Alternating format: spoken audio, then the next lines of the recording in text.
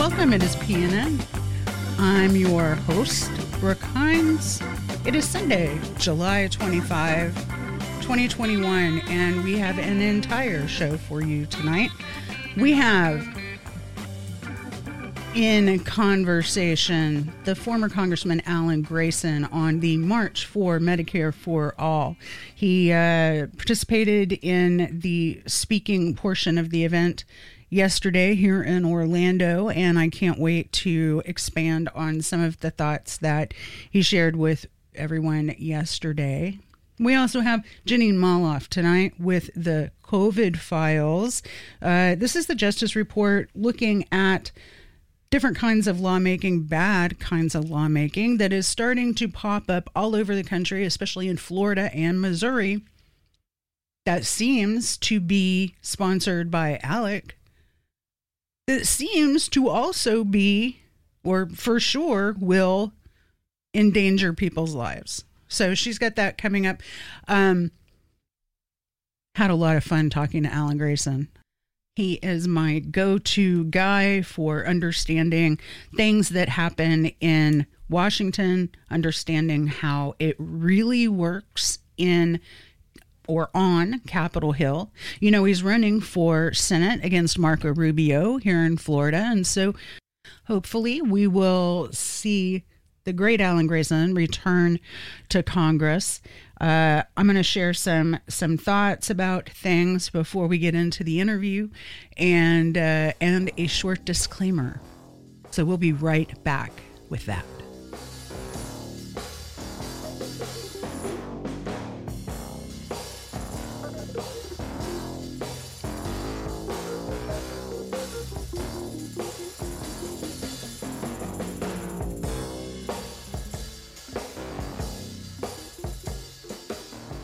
Disclaimer.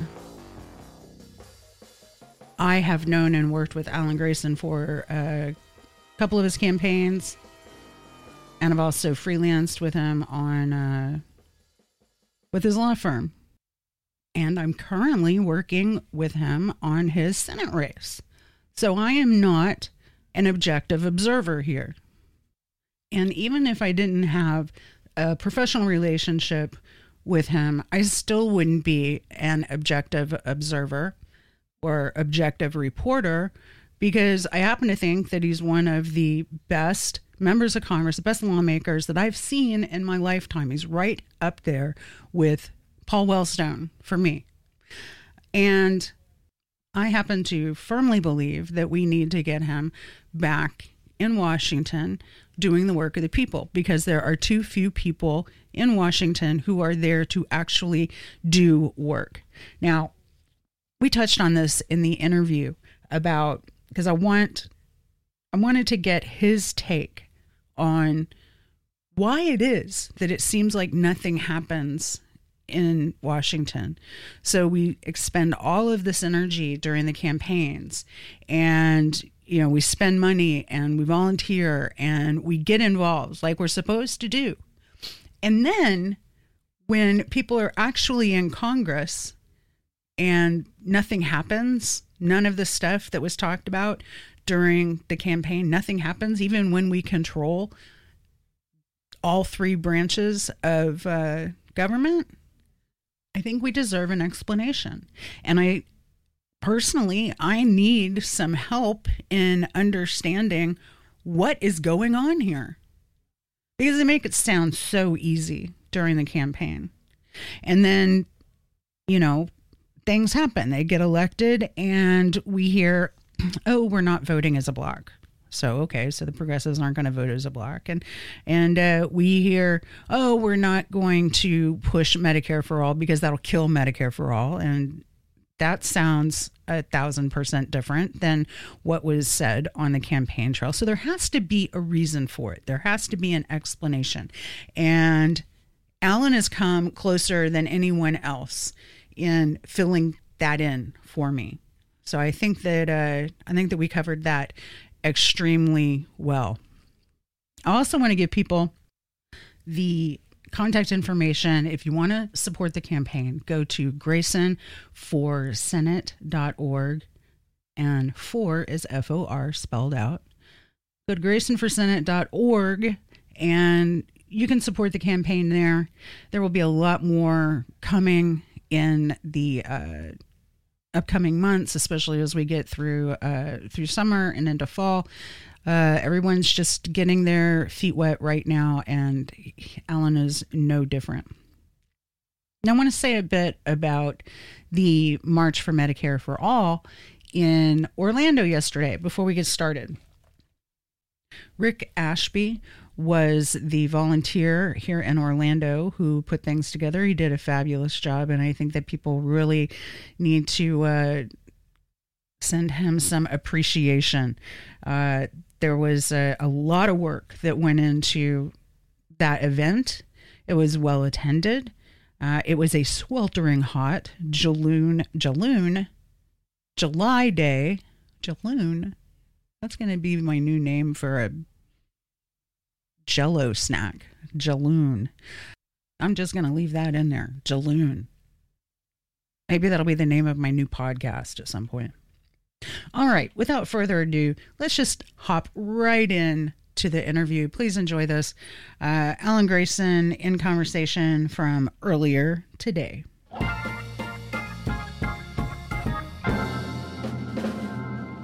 And I'm here with former Congressman Alan Grayson, someone I am honored to call a friend of mine. And I want to follow up on the March for Medicare for All with somebody who has a lot of experience with lawmaking in that area and get his thoughts on how we go forward as a movement. So, Alan, welcome. Thank you for joining us. Yes, my pleasure. Thank you. So there is a lot of concern and consternation amongst people that I interact with in political spaces about how we get things done in Congress, and specifically about Medicare for All. And where there had been consensus, almost consensus on the left behind Bernie's movement for Medicare for All, now there's a little bit of a feeling of abandonment, and there's a feeling of stagnation. And I know you're somebody who excelled at getting things done in Congress. So I wanted to get your take on that and ask you, how would you approach this problem, or how will you approach this problem as you get back in Congress? Well, first you have to recognize that most people who run for office in both parties don't actually want to accomplish anything. They just want to be something. They want to be a city councilman. They want to be a mayor. They want to be a state representative. They want to be a member of Congress. They just want to be that thing. And that is true for, I would say 90% of the people whom I met while I was in Congress, all the way up to that level and beyond. It's all, for most people, a form of self-promotion. And when you have people like that who are predominant among elected officials, you're not going to get anything significant done. There's no way to overcome the inertia in the system when everybody's a snollygoster. Have you ever heard that term before? No, I haven't. I love it, though. What is it? A snollygoster was what people in Massachusetts used to call this mythical character that was half bird and half reptile that didn't actually exist. And then in the 1800s, a newspaper editor took the term and applied it to politicians who run for office just to get into office. They're neither fish nor fowl, if you will. They don't really care about politics. They don't really care about governance. They don't really care about issues. They don't care about what's good for whom. They just care about self-promotion. They're snollygosters. And politics from then until now, over the span of more than 100 years, hasn't changed. It's still full of people who simply want the job. And we give people too much latitude in that regard, particularly on our side. On the other side, you at least have to mouth some kind of fealty to Fox News, Donald Trump principles, and be part of the collective effort to implement them. On our side, you don't even have to do that. Time after time after time, we see people running for office, including up to the level of President of the United States, promising nothing to anybody. And we let them get away with that. So what we end up with is a Congress and a Senate, and even sometimes a White House that's occupied by snollygasters. It feels like, too, that the snollygasters have snollygasting apprentices, people who actually get in the way of, voters who are demanding more. Speaking. Oh, you can't hear me? Shit. How's that? Can you hear me now? That's better. Okay. Yeah. Great. Sorry about that. It seems like there are not just snollygasters, but snollygaster apprentices, that there are people who who work on behalf of snollygasters to make sure that nobody knows that that people are unhappy with the snollygasters. So I think that's where a lot of people on the left and in the Democratic Party get frustrated as they're doing work, because they keep getting blocked by people who are trying to protect certain interests, their personal political heroes, in effect. Yeah, the part of the Democratic Party that's the part that actually wants to accomplish specific things is the progressive part of the party, and the rest of the party doesn't share the same sentiments. So throughout the Democratic Party, there are people who are just like you're describing, and the frustration level gets to be high, and it isn't ameliorated by the fact that this is the way it's been from time immemorial, because it doesn't change the fact that progressives have a progressive spirit, and they want to see progress, and they don't want to take no for an answer. I always felt that way, and that's one reason why I was able to get so much done. I just plowed ahead time after time after time. Anytime I saw any opportunity to pass a progressive law, I went ahead and I took it and concentrated on that. And that's the reason why I was able to pass 121 progressive laws in 4 years, more than anybody else in Congress. But nevertheless, you have to realize that the overwhelming majority of people like that, even many progressives, or are progressives in name only, they're Pinos. Mm-hmm. What they really want is they just want the job, and that's unfortunate. The only answer to this problem is simply to elect people who are different. It's to put in office people who are committed to advancing particular agendas, and specifically the progressive agenda. How hard would it be to have candidates commit to Medicare for all if they're going to earn the support of the vast base of the Democratic Party? How hard would that be? What happens is that time after time after time, we're fooled into supporting candidates because of their supposed electability, no matter what blemishes or lack of accomplishments they may have. And that's a trick that gets played on us. That's much like what Chomsky described when he was talking about the manufacturing of consent. What happens is that you get fed a certain line, and you buy into it, and therefore you nullify any sort of positive effect that you can have on the system. It is not true anywhere in the country that it hurts a candidate to be in favor of Medicare for all. So why not? Why not make that a litmus test the same way that de facto being pro-choice is a litmus test for being a Democratic Party candidate virtually everywhere in the country? Let's just this one stand for something that might actually make people's lives better. And, it seems to me, and maybe it's just an illusion, maybe this has been every generation, but it seems to me that since Reagan, especially during the Clinton administration, there was an active effort to not get things done in Congress. Like it really happened when I started noticing it, also about the time I was coming of age and getting interested in politics, was around Whitewater. It just seemed like they started on Whitewater immediately, and that created an excuse to not get anything else done. And I don't feel like we've moved away from that very much.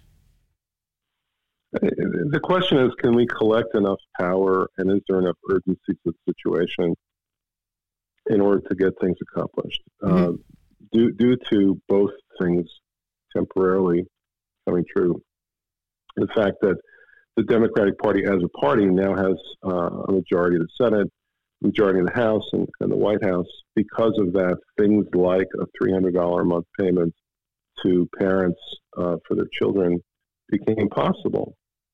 A large new federal employment benefit to gig workers became possible, and so on. The situation compelled some kind of response, and the people who had been pushing all along for a positive response were able to take advantage of that opening in the Overton window.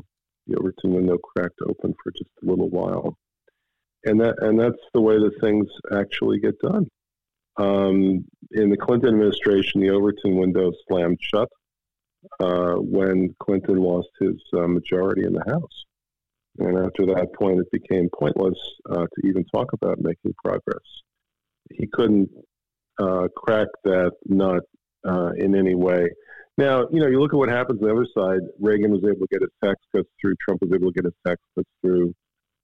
Just because your party doesn't control a House of Congress doesn't necessarily mean it's completely impotent, unless you have to be the Democratic Party, it seems, in which case it is true, and it's completely impotent. The same thing happened, of course, with Obama. I don't think that it was any of the sort of like personal scandals and the politics of personal destruction that kept so many Democratic presidents since Johnson from actually getting a lot of things done.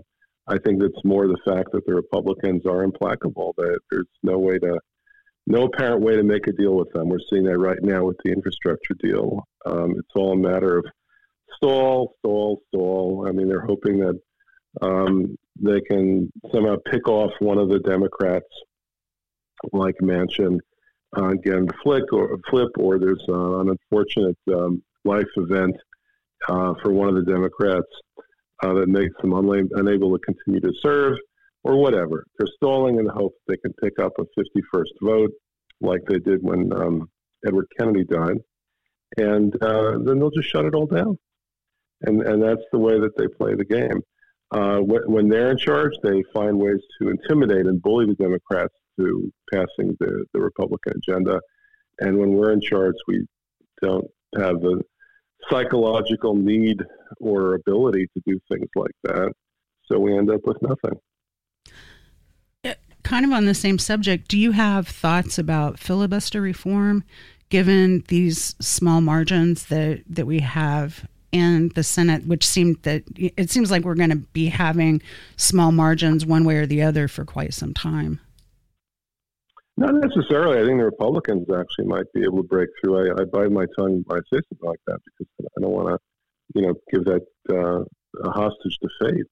But I'll tell you that if you look at the nationwide map and the fact that California gets 2 senators just like Wyoming does, you realize that there's a built-in advantage for Republicans of around 6 senators.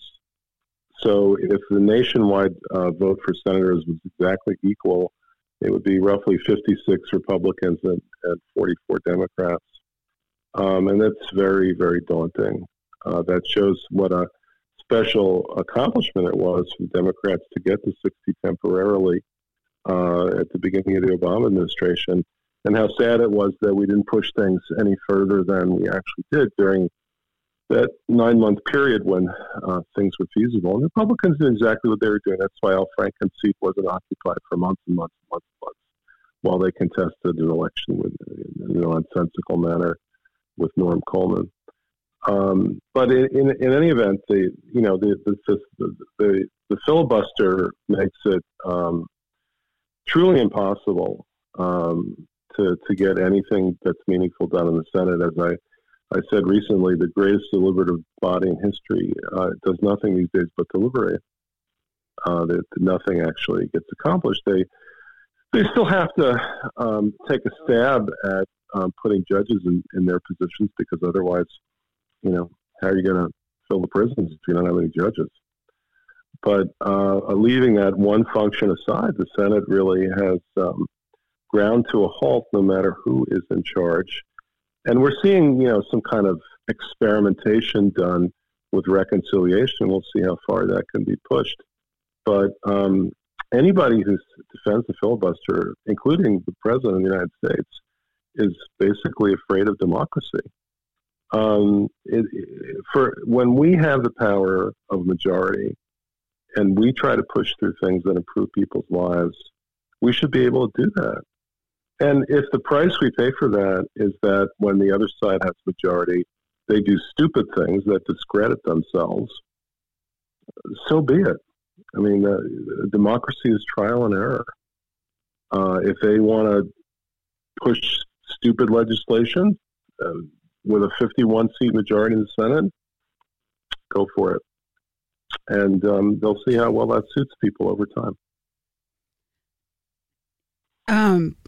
Given that, do you see now? I remember when you were in Congress, you kept your supporters very close, and it seemed like we were part of your overall project when you were in Congress. You were always making appeals to folks on the mailing list and to regular folks, and I think that part of what I'm seeing that is causing people heartburn. I mean, it's like really, it's ruining friendships, and I'm sure people have gotten divorced over it at this point. But do you think that there is a role for rank and file people to be engaged and stay engaged in activism for their issues? In other words, does it make sense, and how would you use the movement for Medicare for all once you're in Congress? Because it seems like everyone else just dropped us like a hot potato. I think people don't understand the actual impact that a true movement has on the minds of elected officials. And the best example of that was my No Cuts petition. I wrote out by hand a petition saying that I pledge to oppose every type of cut for Social Security, Medicare, or Medicaid. That was what was later called the Grayson-Takano petition, although I'm the one who wrote it. And that petition gathered 4 million signatures. I personally took those 4 million names and handed them on a flash drive to President Obama, as well as John Boehner. And the result of that was that we avoided what had been planned as cuts in Social Security. This is the chain CPI issue, where they were going to cut the cost of living adjustments for people who were Social Security beneficiaries. And we stopped that. The White House actually went out of its way to make it clear after those petitions were delivered that they weren't going to go in that direction anymore. They had announced that was their policy, and they took it back. And they took it back ahead of time because before the budget was even announced the following year, they put in a statement saying that the chain CPI would not be in the budget. So that kind of mass mobilization works. I think it's taking much longer, but I think it is over time working on net neutrality, which is an online organizing petition that I think reached 7 million signatures. And I think that the reason why we ended up with 2 impeachments of Donald Trump, to be honest, even though certain people had misgivings about impeaching Trump because they thought that he would turn it against them, certain feckless people, I should say, 10 million people signed a petition to impeach Donald Trump. That definitely had a focus on the minds of people in charge of the Democratic Party who actually ended up making these decisions. And I'll give you some other examples as well. Some of the bills that I wrote more bills than any other member of Congress. Not just passed more laws than any other member of Congress. I actually wrote more bills than any other member of Congress. And some of those bills came directly from comments on our Facebook page. I can show you examples of those. People have very good ideas. I don't have any monopoly myself on what's good policy, what I think of myself. And I think we need a collective effort to push forward everyone's best ideas. I'll give you yet another example. When the Republicans were denying that anybody ever died because they were uninsured on this theory that you could always go to the emergency room, I said, that's not right. So we created a website called namesofthedead.com. And we had thousands of people come to the website and explain how somebody in their lives had died because they had no health insurance. Thousands of people did that. And I took their stories and I read them on the floor of the House to show the Republicans that they were wrong. And these are the kinds of things that actually end up making a difference in real life. If not for that, we might not have had Obamacare. Somebody had to put steel into the spines of the Democrats. And honestly, I think that was me. So the opportunities are there. You just have to be creative about it. And you have to be able to demonstrate to people that their efforts do make a difference. I remember that. And it's just a shame. It's a shame that it's missing now. And one of the things that I'm looking forward to as your campaign progresses is to see some more of this energy and some more of this positivity communicated, within the party and within the left, because you're absolutely right. That's where the energy is, and that's where a lot of the good ideas come from, is from just normal folks. Last question. Yeah, I mean, listen, if two heads are better than one, imagine 2 million. Right. Very well said. Last question. You've got one of the things that I've always just appreciated about your approach is you're not the kind of member of Congress who has a narrow sense of what needs to be done. So like some people might think that they're just there to work on financial regulations or that's their lane. Or maybe other folks are more interested, other members of Congress are more interested in just healthcare. But you spend a lot of time on foreign policy. And if I remember correctly, there was a moment where Obama was getting ready to, there was some hesitancy and he was getting ready to take action against Syria.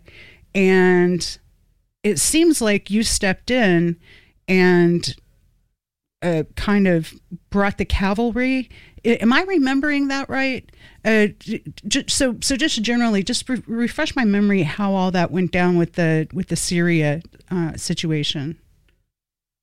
Well, because of the belief that the Syrians had used poison gas, which is an extremely debatable proposition, particularly the notion that it was ordered to be used. And I'm not going to get into classified information, but I think you can guess that those sorts of things get debated by the intelligence community at great length. Because of what appeared to be a use of poison gas that might have been ordered by Assad, the president wanted to launch a third war in the Middle East and inflame Syria with American weaponry the same way that we had occupied Iraq and Afghanistan, and potentially go further than that. So the president came to Congress and asked for legal authority to do that because the War Powers Act exists and because we had no personal harm directly to U.S.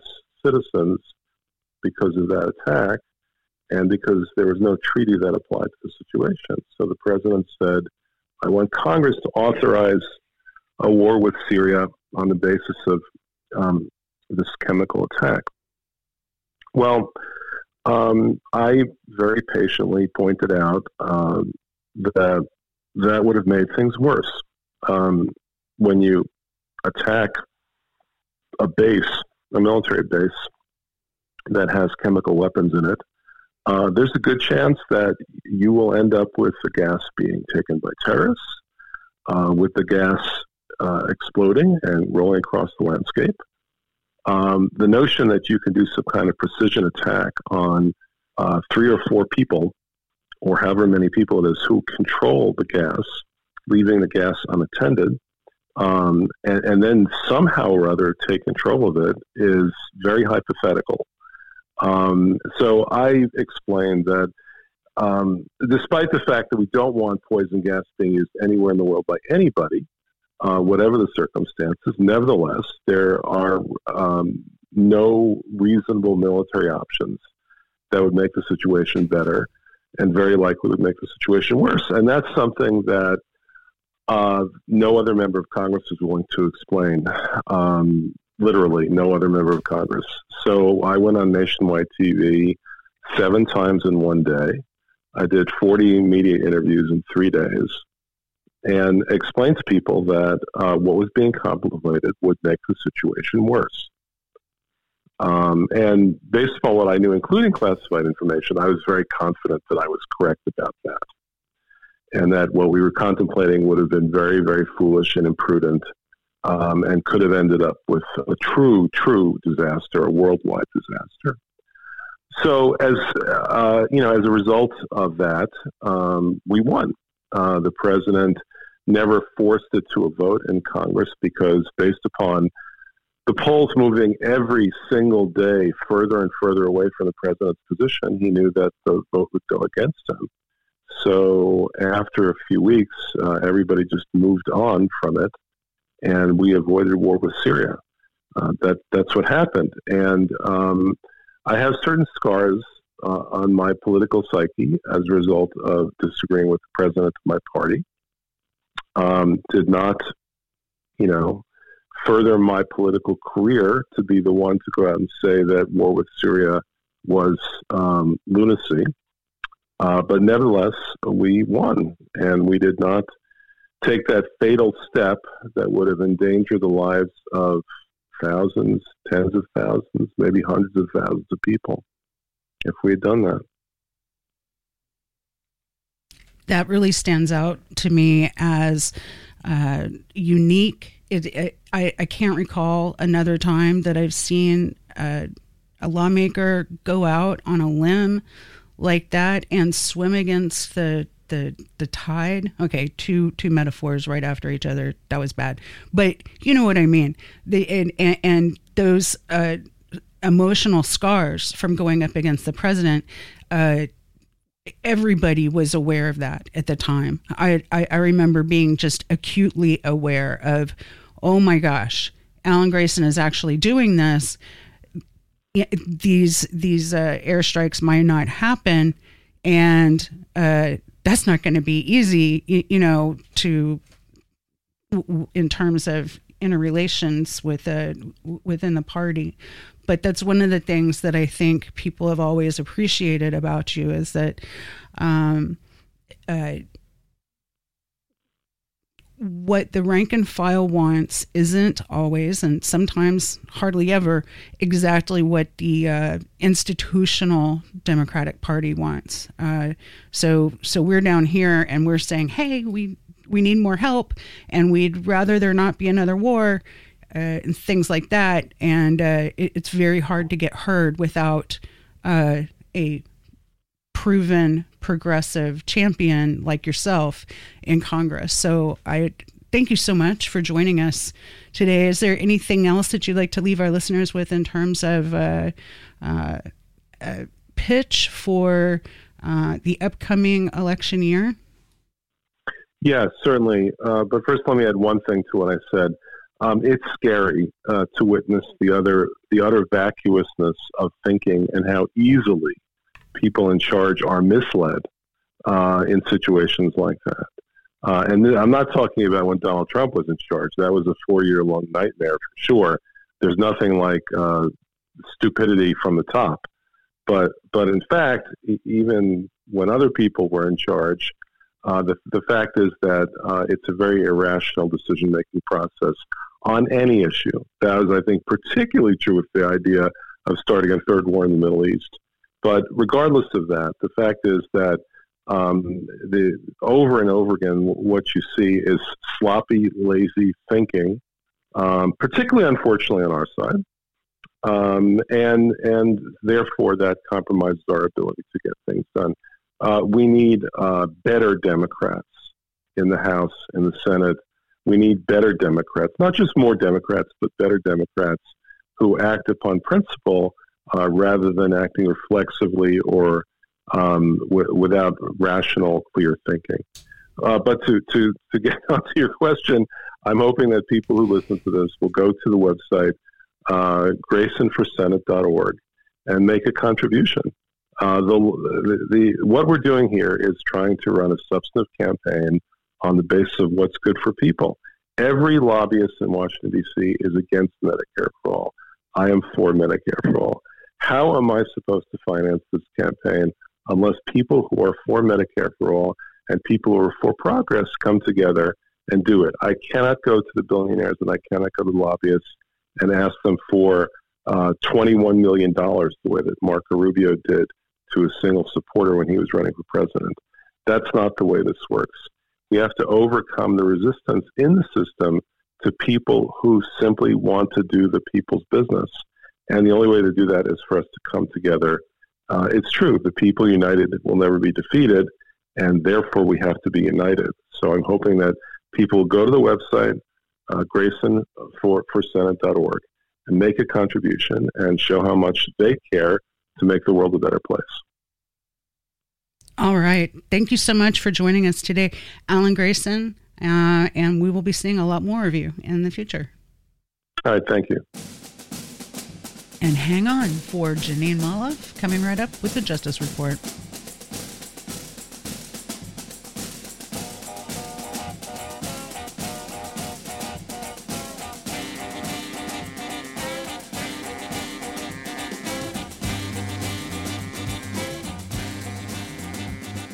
And we're here with Jeanine Molloff this week on the Justice Report with the COVID files. No, Karen, you do not have the right to infect others. So, Jeanine, tell us, this sounds like there's a lot of moving pieces. What's going on here? Story.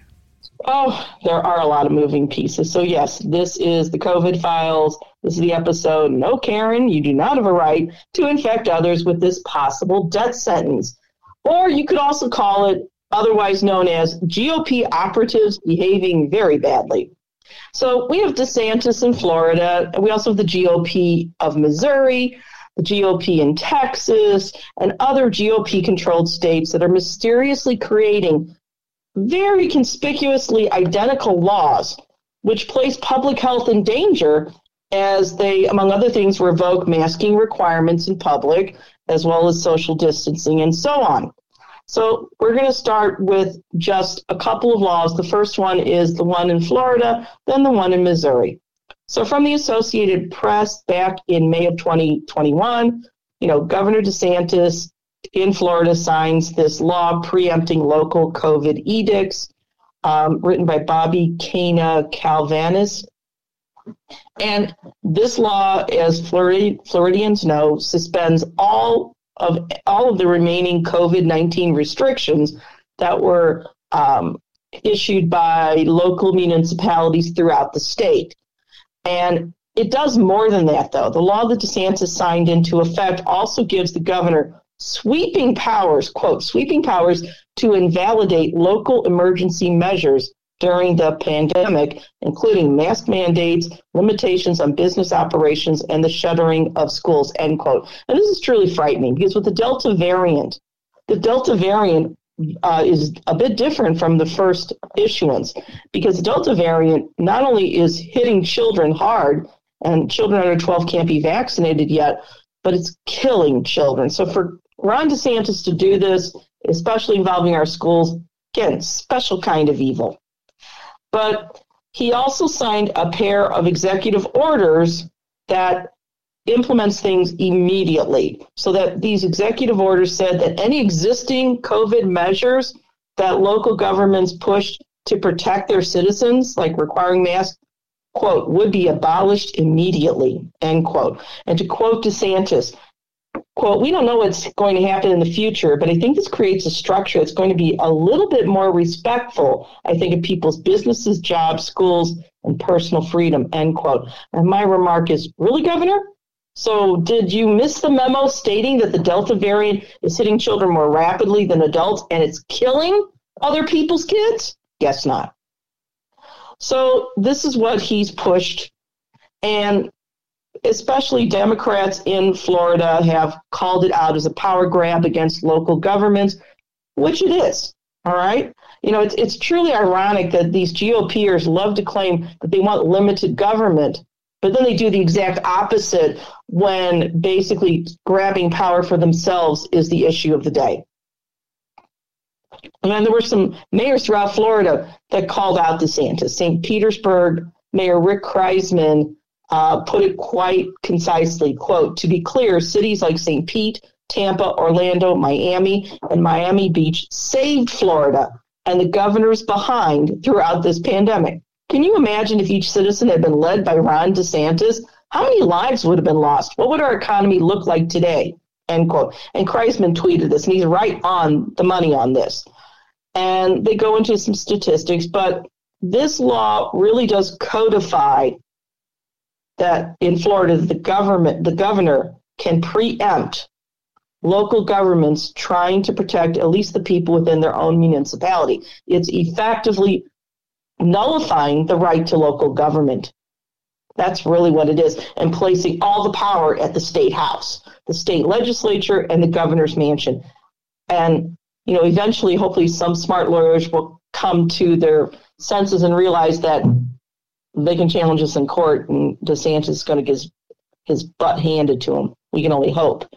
But the new law also would ban businesses from requiring patrons to show proof of vaccinations in order to get service. And my question to Mr. DeSantis is, isn't that a First Amendment violation? You mean to tell me that these private business owners or the wait staff, whatever, they don't have a right to even ask? I mean, if you're worried about privacy issues, then, you know, you can just refuse to answer. But Ron DeSantis does not have a right to nullify First Amendment rights in Florida as well.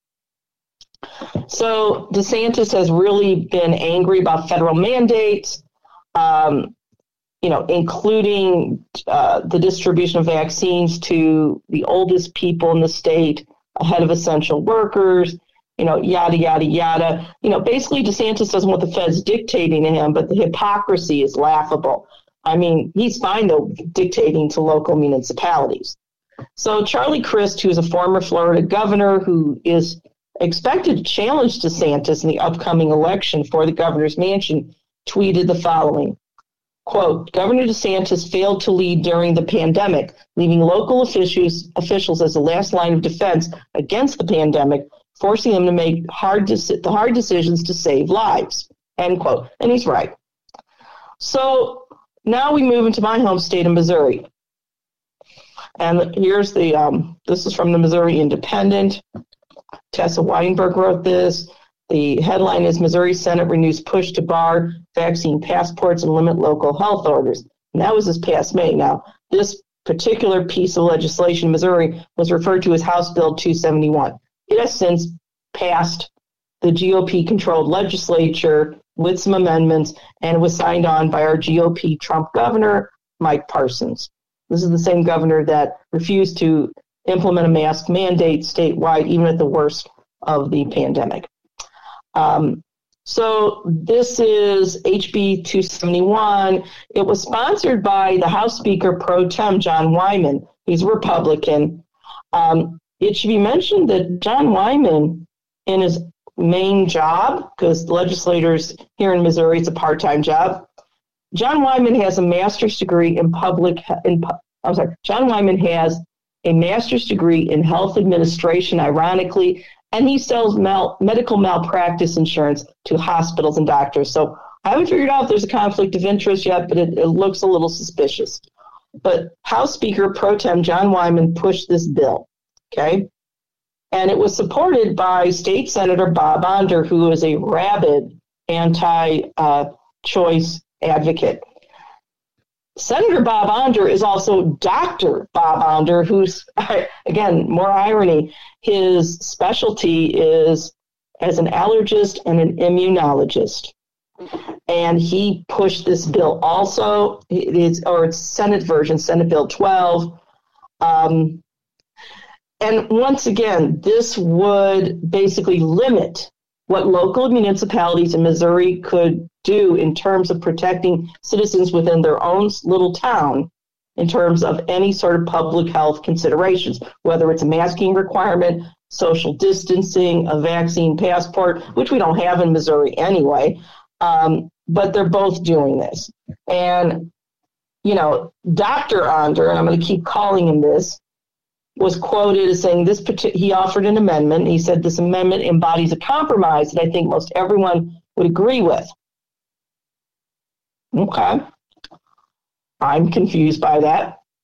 I don't think I would want an immunologist that is so sloppy. Does it mean that when you go to the medical practice he shares with other partners that the staff there aren't necessarily vaccinated and they're not masking? I don't know.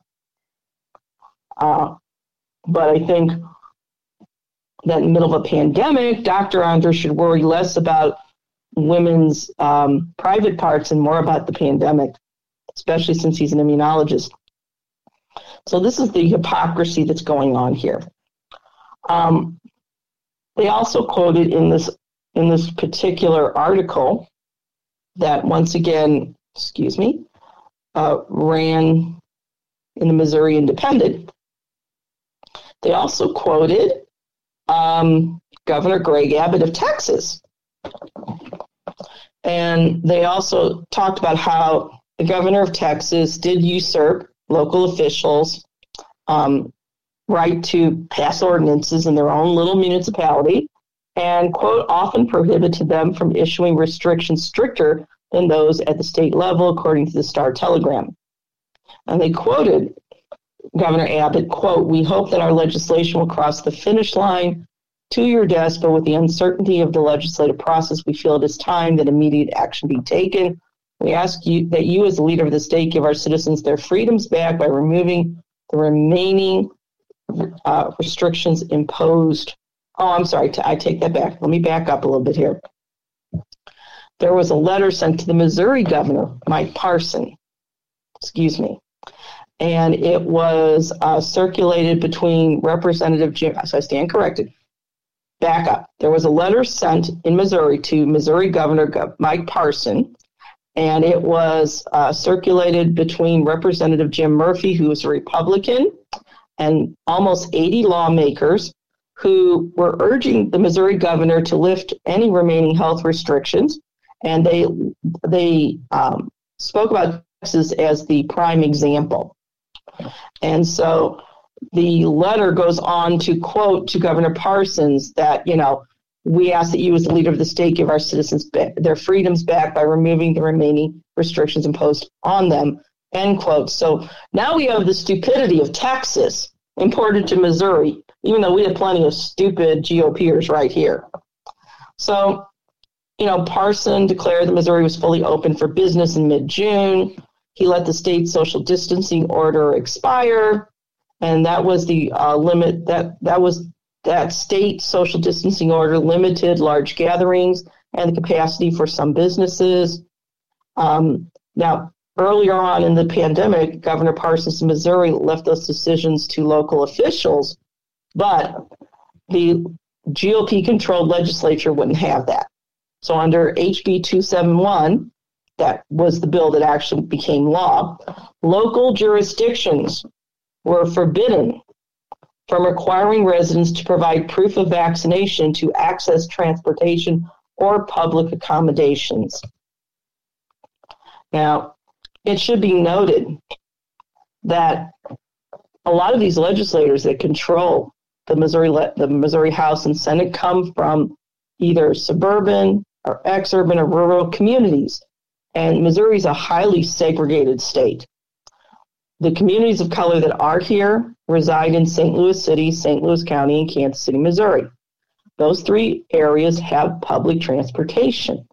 The rest of the areas of the state do not.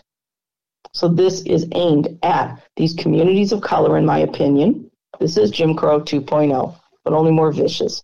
Now we have another article from the Missouri Times, which is a conservative paper published by Scott Vaughn, who's a GOP operative, where he's celebrating HB 271 being signed into law.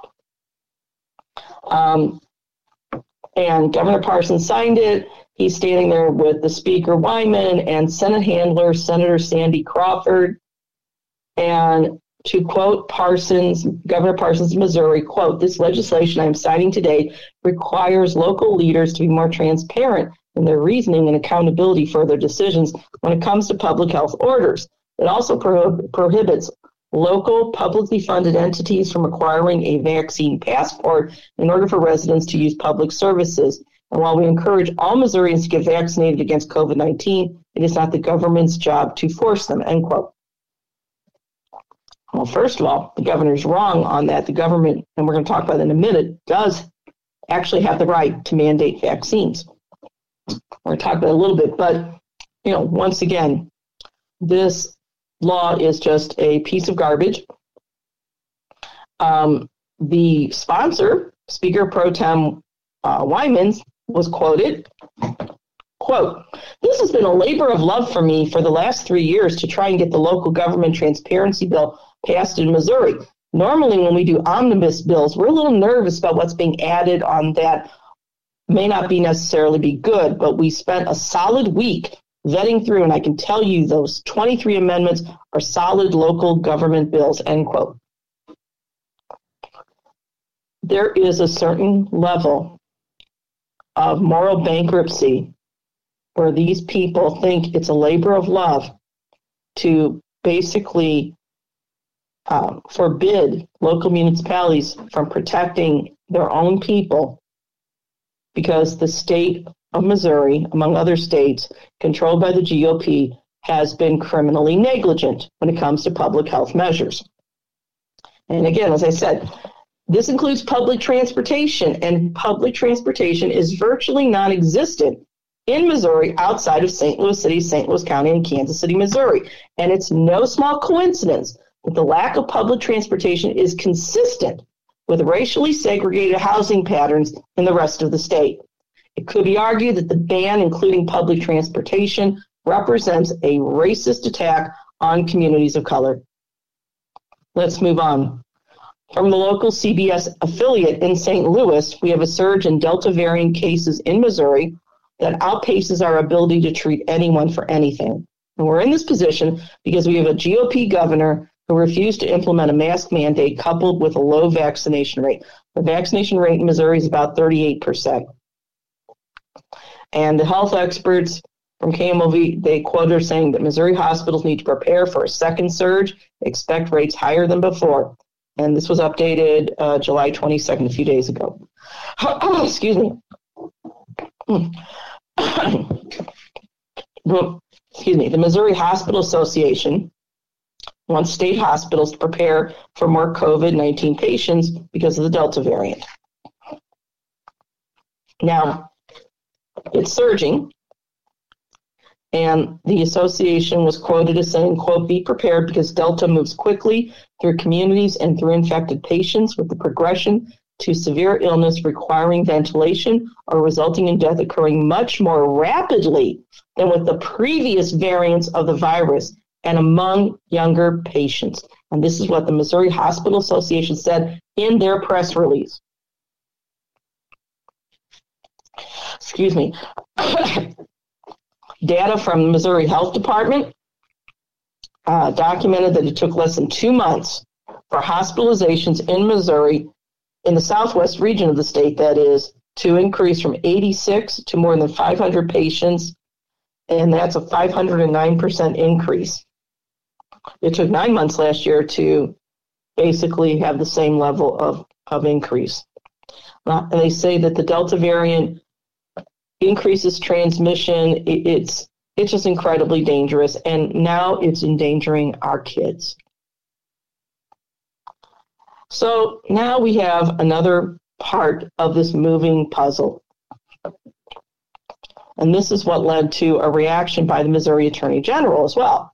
So in St. Louis City and St. Louis County, as reported by Nick Robertson in the St. Louis Post-Dispatch, St. Louis City Mayor Tashara Jones and St. Louis County Executive Sam Page is also a doctor, have led this. They've renewed a mask mandate for everybody in St. Louis City and St. Louis County, regardless of vaccination status.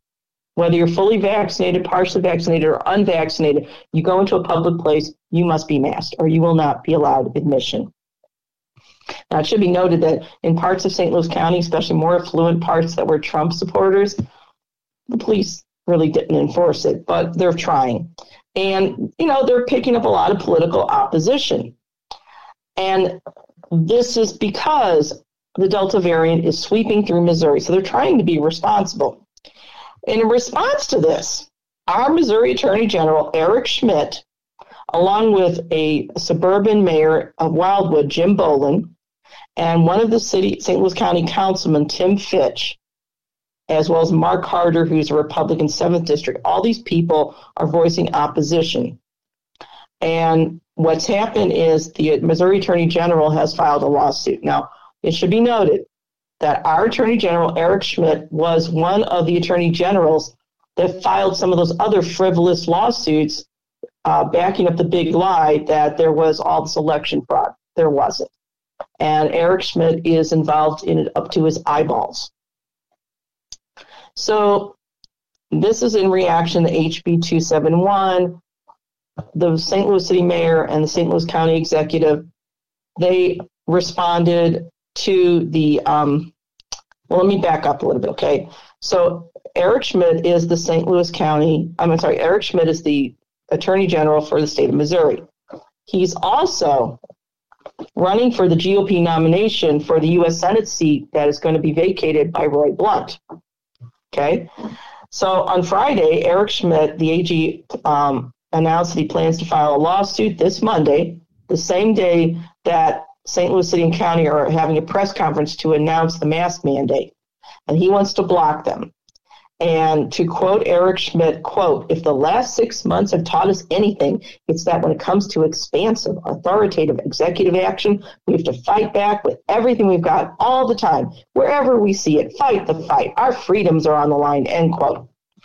To which Mayor Tashara Jones replied to Attorney General Schmidt, quote, "Our top priority is protecting the health, safety, and well-being of the people of St. Louis City and County. Nobody is surprised that the Attorney General plans to file yet another frivolous lawsuit to serve his own political ambitions." Bam. That sound you hear is the mic dropping. But Schmidt is going to file it. He doesn't care. He doesn't care that other people's children might die. And now we get down to this. We have this frivolous lawsuit going on as well. Because, again, the GOP in Missouri are determined to basically forbid us from protecting ourselves. It's that simple. They truly are a death cult. And you got to wonder why. So, and one of the theories circulating, and I don't know if it's true or not, one of the theories is that GOP planners want COVID to surge because it'll tank the economy. And if it tanks the economy, it'll tank Biden, and then they can more easily take over the House, the Senate, and the next presidential election. It's a theory. I don't know how true it is, but damn. So now we look at the subject of not only the right of municipalities to protect their own people, a mask mandate. You wear a mask if you're vaccinated, fully vaccinated, to protect others.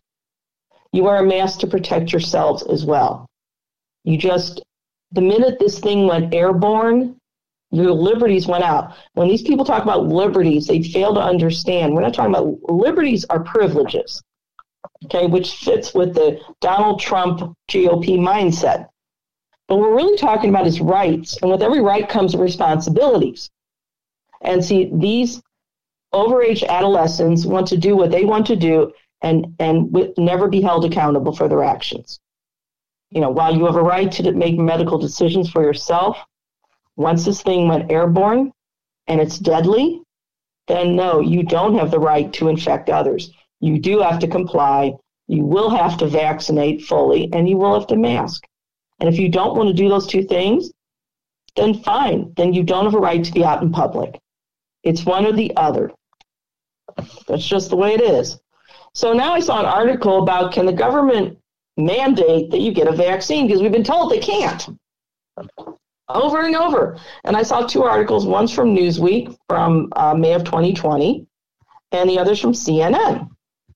And it turns out that while the federal government might not be able to mandate it, state governments can. And it goes back to a 115-year-old case that was judged in the Supreme Court. And the case is Jacobson versus Massachusetts. And in this instance, in 1905, a citizen was arguing against taking a forced smallpox vaccine that it infringed on his personal liberty. I guess he would have rather had his liberty and wound up very dead from smallpox and infected others than take the vaccine. But the Supreme Court upheld the Cambridge Board of Health's authority to require the vaccination under the 10th Amendment that grants state police powers.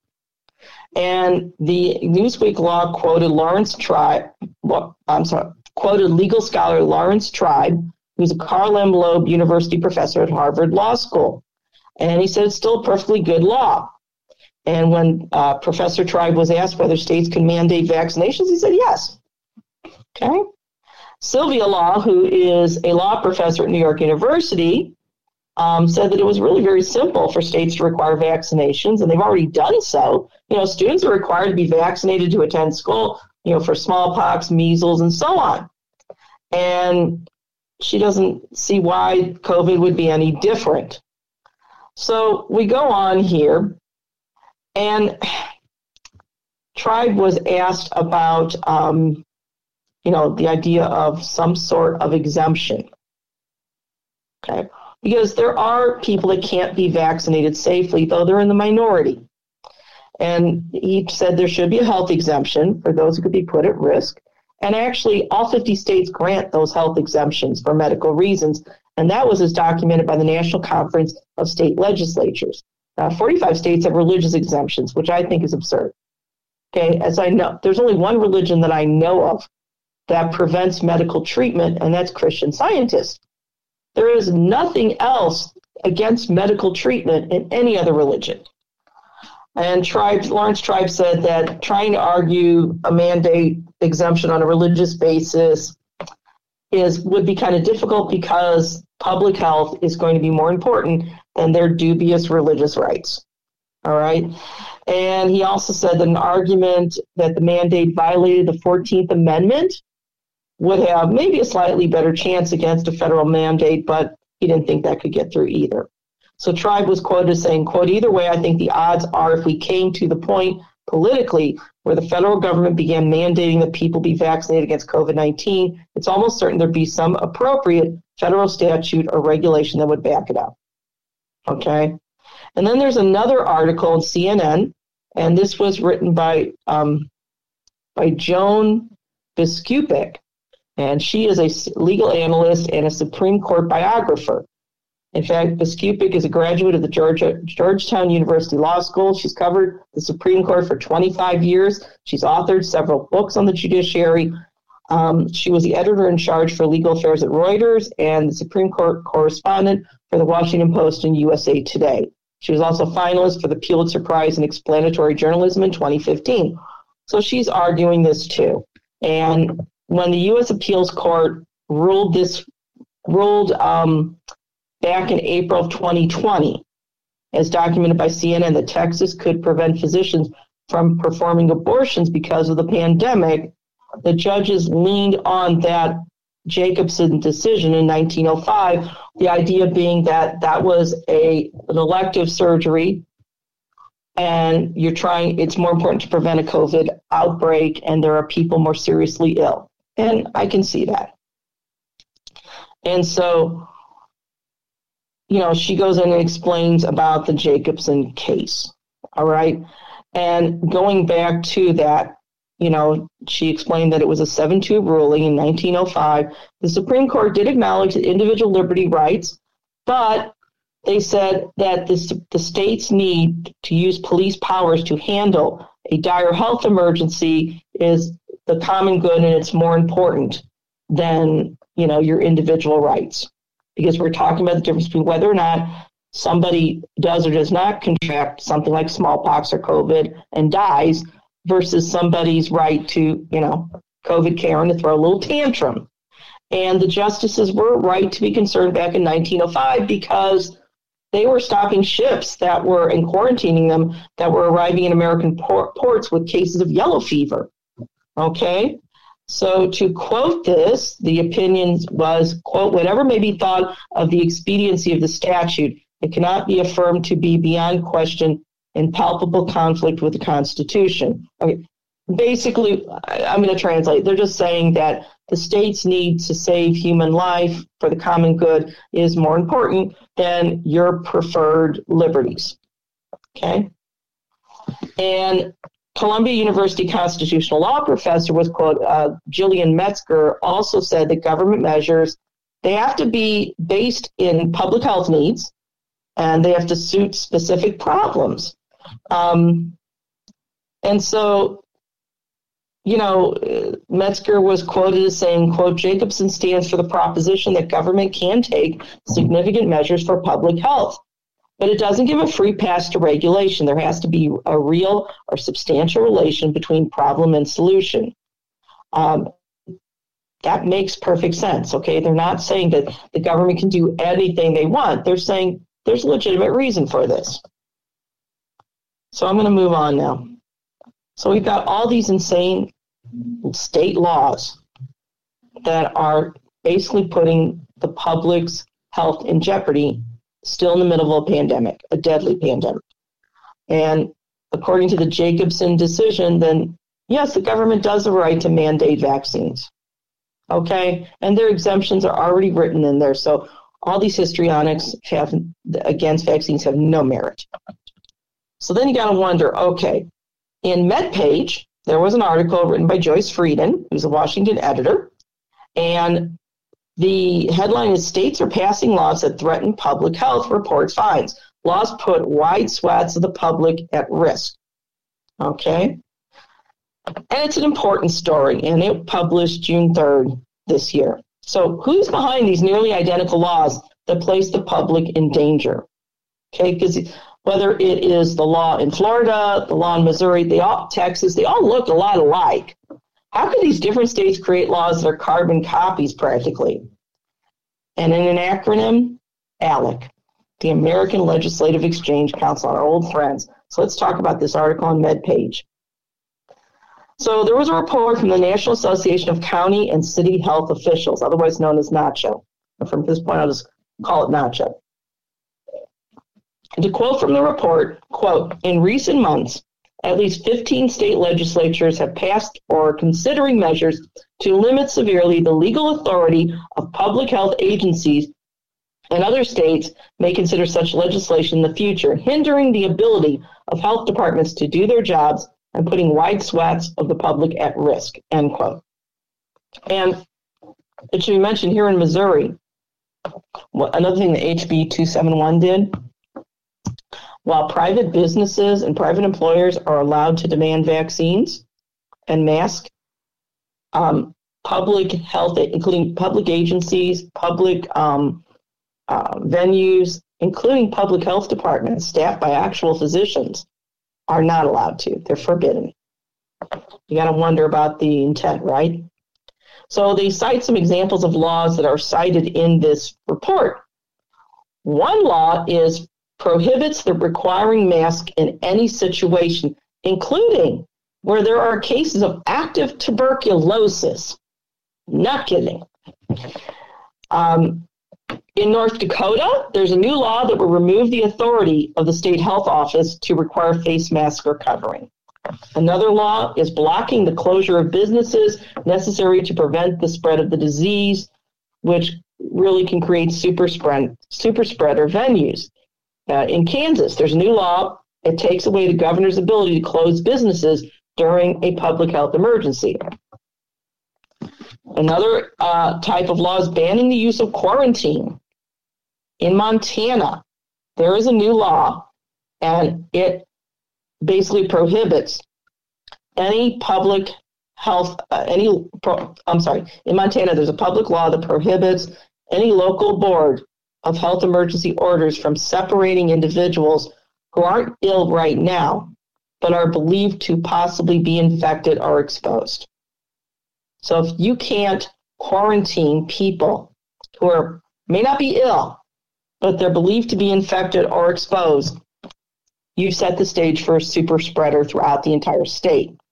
Keep in mind, with COVID, you can be asymptomatic. You can not look ill at all and still be able to spread it to others and give them a death sentence.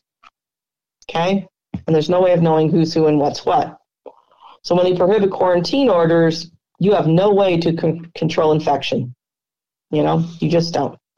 Another law that would be, that other laws in the report that states are trying is blocking state hospitals and universities from requiring vaccinations. That means dormitory students. In Arizona, there's a new law that prohibits the requirement that a person get vaccinated except in K through 12 settings, K through 12 school settings. And here's the kicker in the Arizona law. There are criminal penalties for violating the ban. Criminal penalties. You think it would be criminal to allow people that might be infected to knowingly infect others, but no. In Arizona, there's a criminal penalty for violating a ban that prevents state hospitals and universities from requiring vaccinations. Another type of law that's being seen out there, according to this report, it also gives unilateral power to legislatures to stop public health actions. They cited Ohio. There's a new law. It would let the legislature rescind any order or action by the state health department or director of health to, quote, control or stop the spread of contagious or infectious disease. We have the same provision here in Missouri, by the way.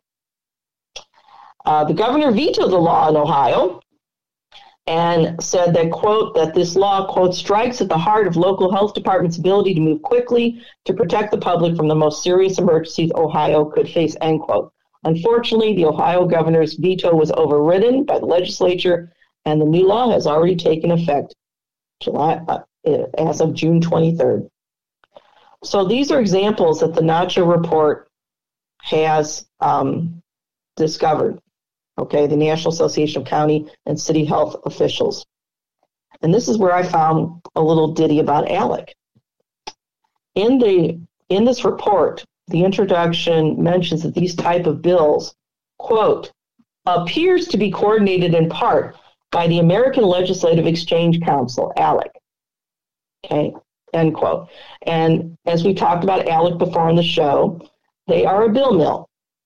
All right. They are conservative. They are GOP. They basically write just about every anti-worker, anti-health, anti-anything pro-corporate bill that you've seen that's emerged out of the states has, including stand your ground laws, laws forbidding unionization, you name it. It was created by ALEC, most likely, or one of their affiliates, because they're like a big spider with tentacles. And to go on to the report, quote, ALEC is advocating a slate of policy initiatives and model bills crafted to limit the authority of public health agencies and weaken their ability to protect the public's health. Many of the bills that have been or will be considered in a majority of states are based on ALEC's model acts. And in some cases, the legislation uses language that is almost verbatim to ALEC's model bill, end quote. Now, the reporter from MedPage asked an ALEC spokesman to comment on the report, and they did respond. The ALEC spokesman emailed back the following, quote, the NACHA report is incorrect in its assertion. ALEC does not have model bills or any public policy initiatives crafted to limit the authority of public health agencies. In fact, Alex has no public health model policy of any sort on COVID-19. As a 501c3, we don't advocate policy. We have, however, empowered legislators with fact-backed CDC information, discussions on vaccine safety, and touchless travel innovations. The spokesman also gave a link to Alex Model Policy Database, end quote. Well, there are enough watchdog groups, including SourceWatch, that have enough proof that what the Alex spokesman said, pile of lies. They do craft these bills. That's why they specified COVID-19. All right, so they can look like they're sort of telling the truth, but they're not. So the executive director of the American Public Health Association, George Benjamin, MD, said he found this trend in these laws very upsetting. Quote, we've been looking at what one needs to do about this because this is a big issue. And this was on a phone interview. Quote, governmental public health is the only entity in the community that has legal authority to protect your health. The fact that this legal authority is being attacked, which we believe are for reasons that are unacceptable, concerns us, end quote. So then Dr. Benjamin was asked why he thinks these laws are being passed. And he said, quote, we think they don't understand what they're doing in their zeal to rein in things. It's like telling a bunch of doctors, we don't like the fact that you take out appendixes, so we're going to take away your authority to do surgeries. It's like going to a fire chief and saying, hey, we don't want you to have the authority to do inspections or close down a venue because it's a fire hazard.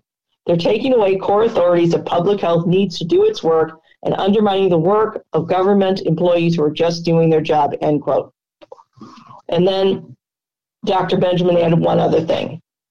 Quote, you don't run an emergency by committee. It doesn't work that way. That's why the fire department and the police department have a chain of command. If you undermine those efforts, you're going to find that people won't have the authority they need and bad things will happen, end quote.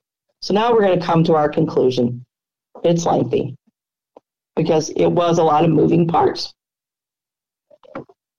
So now we have the obstructionist GOP in conclusion, working feverishly to halt any reasonable and medically needed restrictions to curb COVID spread, especially the Delta variant. This is happening in multiple states, especially those with low vaccination rates like Florida and Missouri. Coupled this abusive legislative overreach with a constant feed of outright lies, lies of omission, and innuendo coming from the rabid commentators on Fox, Newsmax, and OAN, and we have the perfect storm for a never-ending, deadly pandemic reaching genocidal proportions. In Florida, Governor DeSantis signed off on a law lifting all COVID restrictions. In Missouri, the GOP pushed a similar bill that also denies local municipalities the right to implement stronger protections during this pandemic than what the state demands. Keep in mind that St. Louis City and County are the major population centers in Missouri. Keep in mind that St. Louis City and St. Louis County are not imposing these restrictions on any other part of the state. Keep in mind that St. Louis City and St. Louis County are also the areas of the state where the majority of people of color reside. In Missouri, the home of Dred Scott, HB 271, now signed into law, is Jim Crow 2.0. To add insult to injury, we also had the disastrous vaccine rollout earlier this year. We witnessed as the GOP governor, Mike Parsons, assigned the Associate Director of Public Health the task of coordinating in Missouri where vaccine was sent. And we witnessed the wholesale criminal misdirection of that vaccine to little towns in Missouri's rural areas, towns like Leopold, Missouri. Now, Leopold, Missouri has a total population of 646 people, period, per the 2020 census. Leopold received over 2,000 doses of vaccine 1 week, while St. Louis County received a grand total of 1,200 doses for approximately 1 million residents. This pattern of criminal misdirection continued for months as sickly Missourians traveled across the state to their appointments, some practically driving to the Kansas or Iowa borders. Essentially, the Missouri GOP made sure that St. Louis City and St. Louis County were virtual vaccine deserts. We made national news. Here's something else.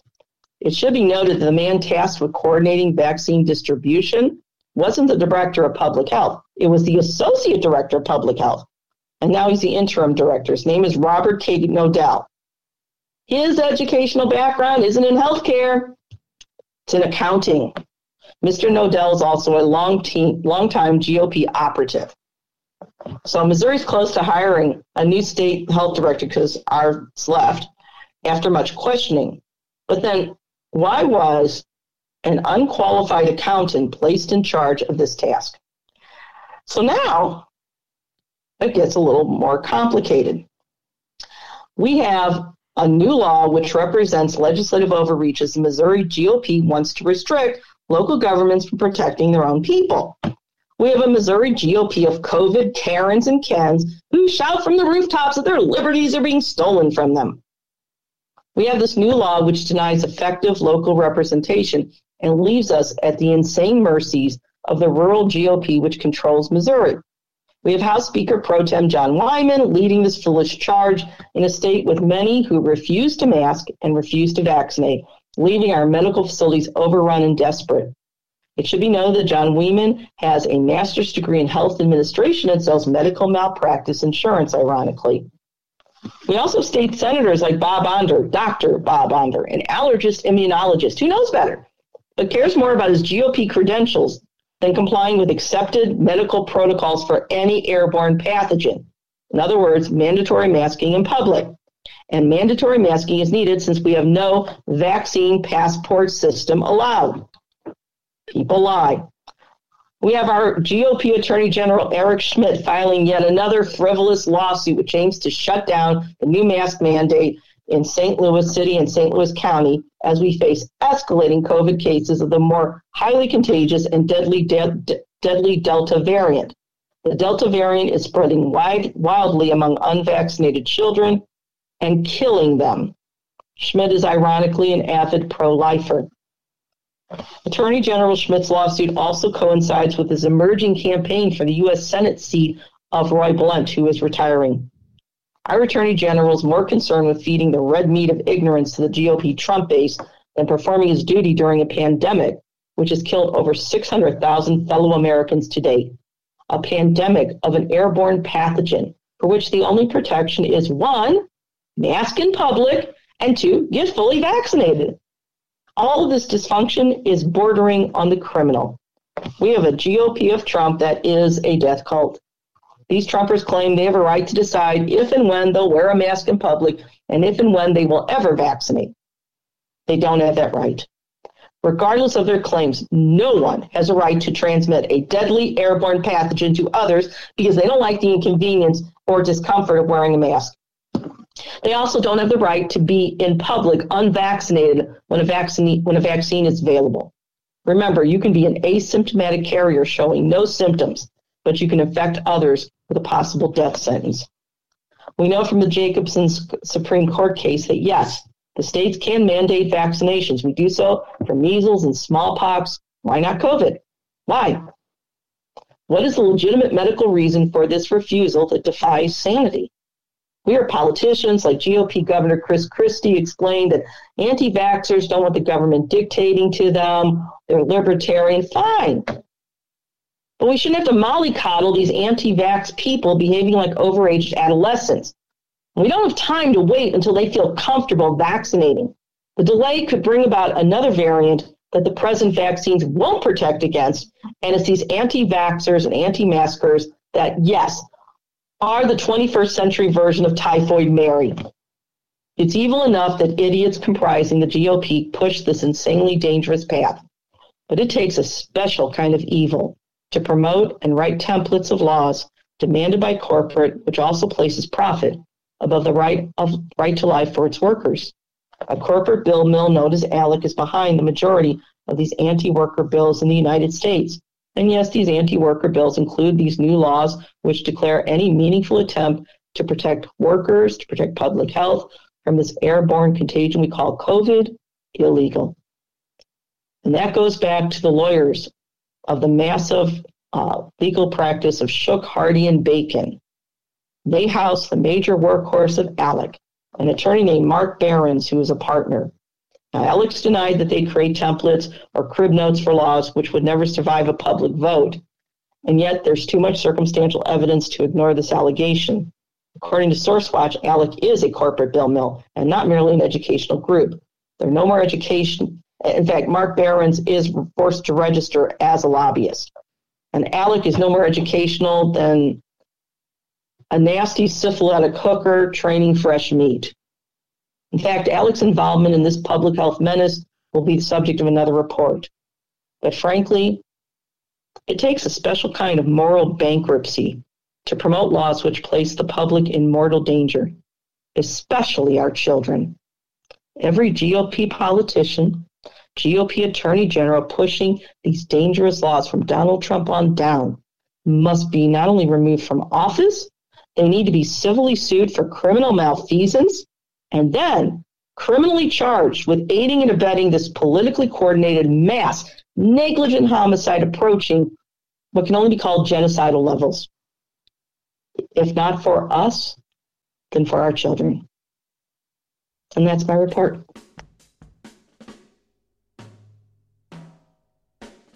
And that is it for us this week. Thank you so much for listening. We will do this all again next week. Take care.